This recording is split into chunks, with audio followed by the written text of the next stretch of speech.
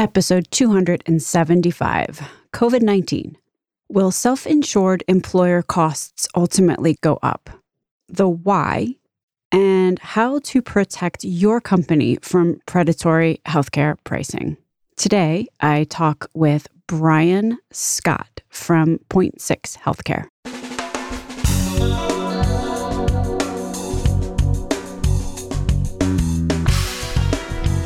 American healthcare entrepreneurs and executives you want to know. Talking. Relentlessly seeking value. I have the same burning question that I think many of you have. If I am a self-funded employer, as a result of this pandemic, will my healthcare costs go up? This question boils down to an equation that has two parts, the additions and then the subtractions. In the additions column, how much will an employer spend on COVID-19 treatments, both the ICU visits, but also employees who haven't been to the doctor in 15 years, get a cough, go to the doctor, and get diagnosed with some underlying condition, maybe after a lot of lab work and a few CT scans, and potentially winds up, for example, on some expensive therapy. Back to our equation. In the subtractions column, we have, shelter in place, whether by mandate or fear-based. Everyone who is foregoing or has forewent elective surgery or follow-up visits or anything else in a fee-for-service world results in, less costs for an employer. Doctor visits are down 35 to 80%, depending on the specialty. And, nothing for nothing, but healthcare industry revenue is an employer's cost. If we disregard payer mix for a sec, this could mean that employer costs are down the same percentage as any given doctor's revenue. Today, I talk with Brian Scott. Brian has a background which is perfect for the question of, will employer healthcare costs go up or down? First, he was an underwriter at United. Then he was in a dedicated complex claims group for Lockton that managed self-funded plans. And now he's at Point 6 Healthcare, where he works to put together, best value plans for employers, including getting stop loss. Brian works with TPAs across the country to this end. So this conversation with Brian has two parts. This first episode 275, is mostly about the specific additions used in a lot of the cost models that are being floated relative to whether costs will go up or down for self-funded employers, and also what some self-insured employers are doing or considering to address the underlying risk factors that might drive up costs in a plan and help reduce them. Episode 276, which is the next one after this one, includes Brian's advice for self-insured employers, as well as a look into the fully insured market. We explore why estimates in the fully insured market show that costs could go up anywhere from 4 to 40% when premiums are re-upped. My name is Stacey Richter. This podcast is sponsored by Aventria Health Group. Brian Scott, welcome to Relentless Health Value. Thank you very much, Stacey. All right, let's talk about this pandemic. How are you calculating or thinking about or contemplating the additional costs that an average employer might incur relative to employees and COVID? That's a great question, Stacey. We are taking inputs from all kinds of different sources, and that includes carriers, both stop-loss carriers and fully insured carriers, from the consulting firms. We've heard from actuaries and, of course, watching the press. And it seems that there is always one constant that is going on right now, and that constant is change. There's guidance that changes just a little bit from week to week, and then it seems like there's guidance that changes a lot. And a lot of it has to do with how many employees are still going to be covered by employee benefit plans. How old are the people within a population? What's the geography? What's the industry? And as we look through all the different areas, one of the trends that's developed is people want to interact differently with the healthcare system moving forward than they have in the past. Some of those ways will change the places that are utilized to provide care. Some of those changes will impact whether a doctor is able to bill for an interaction with a patient or not. Some of those changes will involve new drugs that are changed, a different way of getting drugs, maybe not even a PBM. There are going to be a lot of these changes that endure and might have additional costs associated with them. Other changes, especially one of the most obvious ones, the reduction of use of hospitals overall, probably will also endure. So you're going to have some cost reductions off of that. Let me dig in here because you said a lot that I have a great interest in knowing more about, Ryan. So I think relative to how old are your employees, how many employees do you have, what geography, and is it an essential business where everybody's in the factory floor all crammed together, or is it more of everybody's in their own offices and probably could easily work from home? I mean, all of those things obviously are going to require their own calculus for each individual employer to determine. But then you got into some stuff that's a little bit, I'm going to say, less intuitive. You said, given COVID, there might be different settings of care, which I'm assuming is interrelated with a reduction of the use of hospitals. And then you said that you think that this is going to actually endure after the, post-pandemic. Part of the discussion that I've seen, there was a JAMA article last week and some other inputs from the media that basically indicated there's an expectation that people are going to demand that care be delivered in settings where there are fewer people around. And that might be outpatient facilities. It might be using nursing homes that have extra space or capacity that right now, nobody wants to go into a nursing home. Most people aren't allowed to go into a nursing home, but that might be a setting of care moving forward. Like you said, it's not necessarily intuitive. A lot of services could be delivered in people's homes, a lot more home visits. Probably the biggest thing that's going to be delivered in people's homes is some version of telemedicine, but not necessarily using the Teladoc model that a lot of other companies, including Teladoc, offer, but the ability to either form a new relationship or continue an existing relationship with a physician, but in a virtual setting. And so a big focus for employers should be finding ways in partnership with the vendors and the administrators that they're working with to create space for that provider time with the member in the virtual environment that is not transactional and that maintains or enforces a relationship, adding in population health focused services that go beyond just the treatment of illness. And ultimately, those relationships can be surrounded by the ancillary services that are delivered, whether it's, I need a test, I need a lab, I need an image taken. Those services can be directed on a piece-by-piece basis to the highest value of service location for that member. And what that means is you don't have a doctor in a hospital meeting a patient and then sending them down the hallway to get the labs and imaging because it's convenient. It means you have an opportunity to design the pathways to that extra care that does need to occur in person in some way, shape, or form, so that it's a quick, high-value interaction that actually, in many cases, will cost less now if the plan is designed to support that steerage.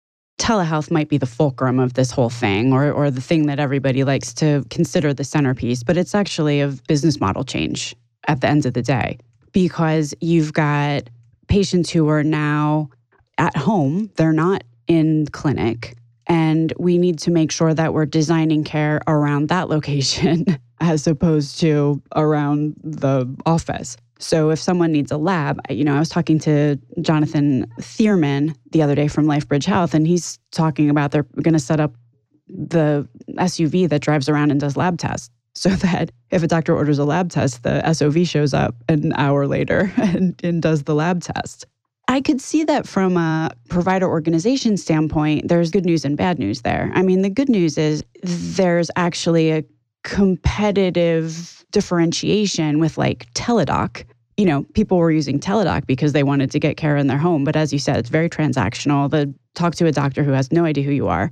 probably once. But if the local provider organization, the doctor that you've been seeing for years, is now using telehealth, it opens up another avenue to deepen the relationship. Because as many have said, now maybe the patient will have 3 visits a year instead of 1 because the barrier to access is actually lower. So maybe that's good for local provider organizations. On the other hand, the patient's not in clinic. So if the doctor says, hey, go down the hall and get an MRI, the patient is now in their home and is thinking, maybe I should check around and see how much that costs because I'm going to have to drive no matter where I go. Yeah, absolutely. I would not be surprised if you see imaging centers that deploy those vans, just like what you just mentioned with the mobile lab. So there's definitely opportunities for first movers or for early movers who can spot at this exact moment in time that we're experiencing a shift. And this might also, you had mentioned different ways to get drugs. And I could also see that same model happening with infused products. Like normally a patient would have to go to the hospital or some clinic to get an infusion. Is that also what you're referring to relative to different ways to get drugs, or what were you thinking? Yes, that's exactly a large service that already has some infrastructure built up in order to deliver services in the home. But one thing you might see is that the owners of the provider systems develop a way to send a clinician into the home in order to actually complete the infusion with the member that they're treating and with the patient that they're treating, and then bill for it through their traditional system. And I think in some cases, depending on how you have your financing and your health plan set up, they might be successful in doing that. And so it might be at a higher cost, since care delivered in a hospital setting typically is a higher cost care. And if it's that same provider system doing the billing, they might be able to access that same higher cost contract. So making sure that you have some level of visibility into whether that service is being provided under the pharmacy benefit, and then just the infusion service itself is being paid for under the medical benefit, or whether it's being billed as a bundled product. Those are all important considerations for managing the cost of that care that's delivered. It can be the exact same care, might even be the exact same clinician delivering the care, but it might be at a very different cost depending on how you have it structured under the plan. Got it. And so now we're talking about employers, the impact that this is going to have on employers' bottom line, which is obviously the core construct of this conversation. And the equation that we're looking at here relative to, will COVID net cost more or will it cost less? There's things in the plus column, but then there's things in the subtraction column too. So, if we're thinking about how somebody gets their drug infused, what I'm understanding you saying is that it's really expensive in a hospital to get drugs infused. It often flies under the radar because while pharmacy benefits managed under the pharmacy arm of any given employer's formulary are managed in a lot of cases, like there's a distinct formulary, and we can get into that in a sec because there's a lot of wrinkles in what I just said. Absolutely. But one area that's, let's just say, far less attention has been placed on it is infused products in a hospital, because the provider can buy whatever drug they want, and then they tend to bill it back, and the employers tend to not quite realize what's happened until maybe they already got the bill. Yeah, there are several implications here, and where there's a perception that there could be illness lurking and I might get it simply because I showed up, and maybe I should just figure out a way to not be there. Ideally, we'll find pathways pretty quickly to get those people who have some aversion to care on that premise to still seek care in some other way, and to give them tools to be able to do so.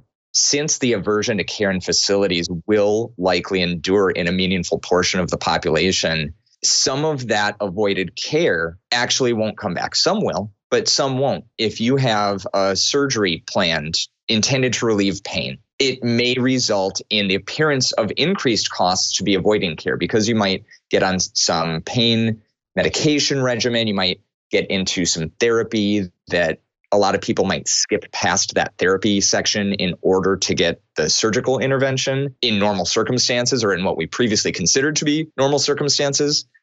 But they might really be forced by their own aversion to being in a facility moving forward to try those things that are lower cost and potentially effective and ultimately avoid the care that might have been delivered previously.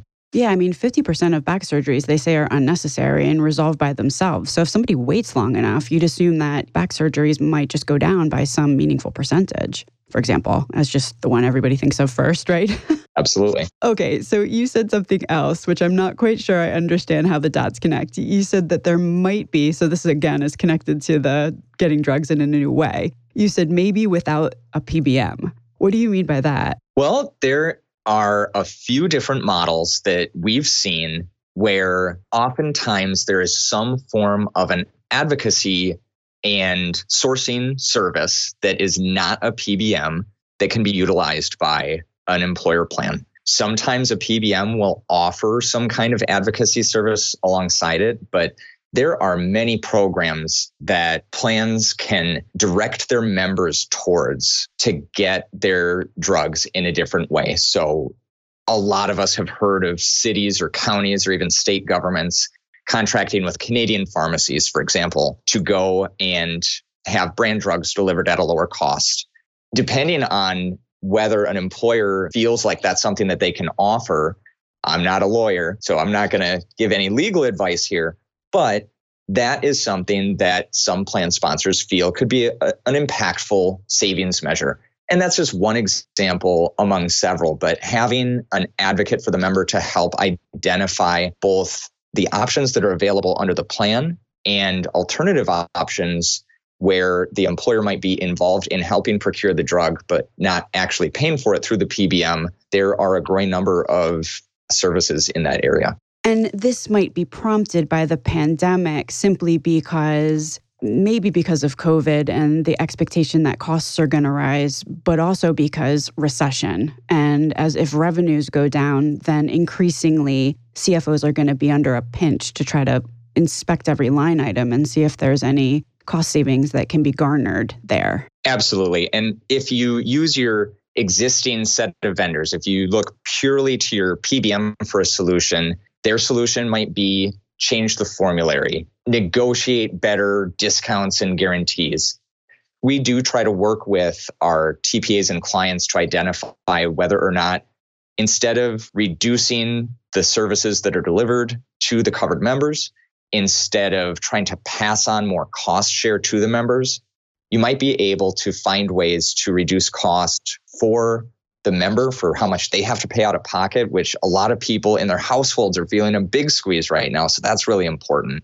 And for the business itself to save dollars that might be available outside of their traditional set of vendors and partners. And that's what you mean by finding advocacy solutions. You know, some of these, especially the specialty products, they cost hundreds of thousands of dollars. So if there's, some sort of co-insurance deal where the patient pays even a small percentage of a huge number, it's a lot of money. So, a lot of the advocacy organizations work in a needs-based way so that if the employee does not have a super high salary, despite the fact that they're employed, they still might have the ability to get some advocacy dollars that were donated. Yeah, absolutely. That is one avenue that exists. There are also a lot of avenues for assistance, even with prior authorizations, looking at what specialty product got prescribed versus what is an evidence-based way to assess what the condition actually is, whether there's a second opinion involved, whether there's a review of the medical records involved that might lead to a different conclusion as to what a treatment plan might look like. I've heard that a lot of the bigger PBMs have a very high prior authorization rate, and there are times that employers can go outside and find a vendor to put a focus just on that one process that is involved in specialty drugs, and it can change that prior authorization rate without negatively impacting patient outcomes. And of course, that's a really important aspect of all of this, as well as keeping that member's health and well-being top of mind, but finding avenues to identify alternatives. Yeah, I did a podcast about that exact topic with Ron Wintz from MindShift, actually, about the pros and cons of prior auth. Here's what I've heard.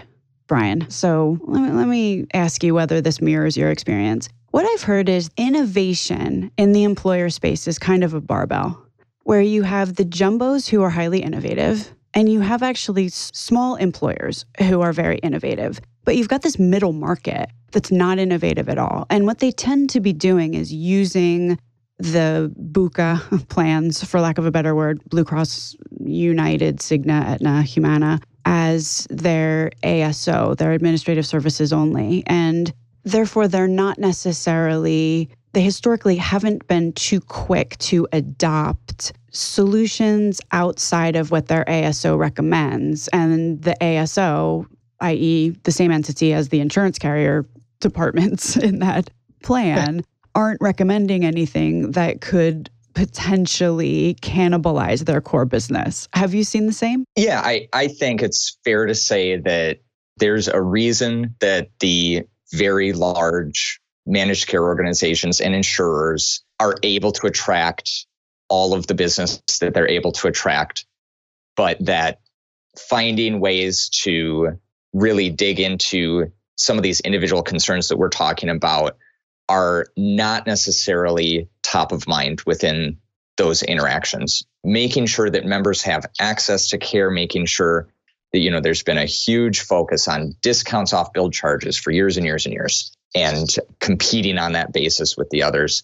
I believe there are times when some of those solutions that they came up with were really innovative and really met the moment in a way that benefited a lot of people. And I think that finding ways to meet this moment and serve the needs that employers have right now is very important. Do you feel like, given the pressures, the twin dynamics that we've got going on here of COVID and recession, which are a squeeze, that some of those employers who have been, let's just say, less inclined to do innovative things, they are going to be pushed into some of these solutions, which at this juncture are not new, but the adoption curve has been slow at best? Absolutely.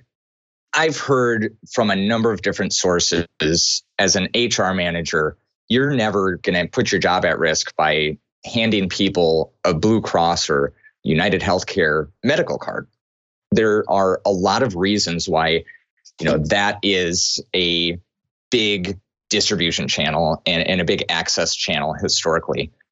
But COVID presents a flashpoint of a change in consumer behavior, a change in employment security, a change in the interactions between HR and CFOs and the whole organization.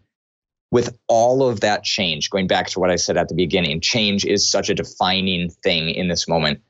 There is, I don't know if it's best to call it an opportunity, but there is this flashpoint that has occurred that means that changes in small ways, even if it's, I don't know if many would consider this to be a small way, taking a BUCA card and replacing it with a non-BUCA card, but making those changes appears like it would be able to be accepted in a different way than it would in a normal environment. Let's not let this crisis go to waste, in other words. Oh boy, that's controversial, I think. You think?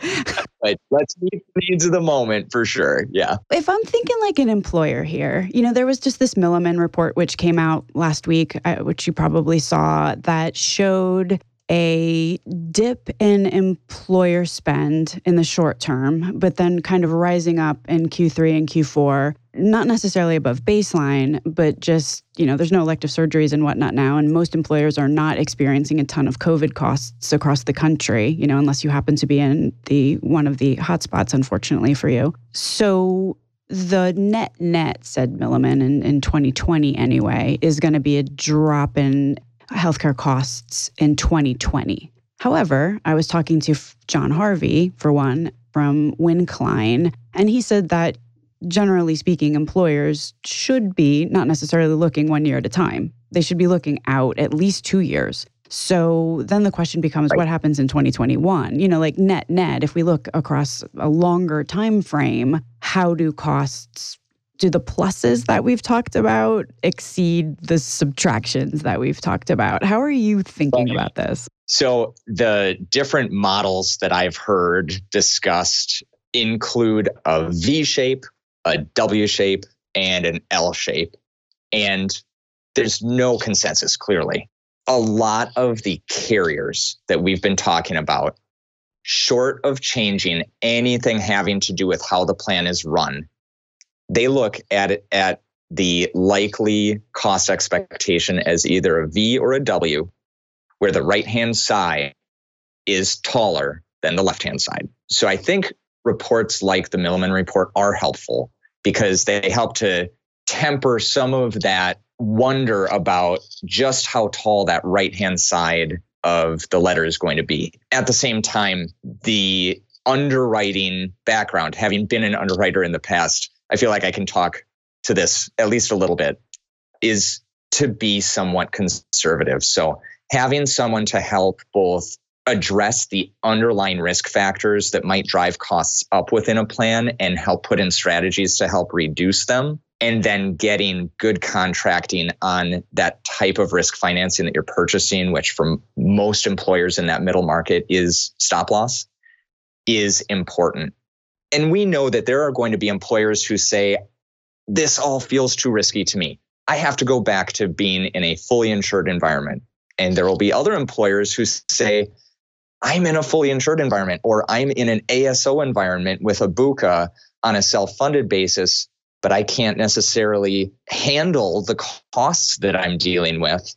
And I think that there are going to be solutions for those employers who have ramped up their marketing efforts in this moment in a way that, there might honestly be too many options for a lot of these employers. So having a good partner to help sift through, what are some good strategies that can make a meaningful impact for your plan and your members is very important right now. So when we say the right side of the curve, I mean, the right side of the letters, the L, the V, or the W, basically what you're meaning is ultimately prices, the cost of healthcare is going to go up. That's what the estimation is. Over what time frame, we're not sure, but ultimately there will be an increase. Yes, that is how the carriers appear to be viewing it, just to make the distinction. Well, and that's an important distinction because obviously the carriers have a lot of incentive to make that analysis. I would not necessarily call that unbiased. Right.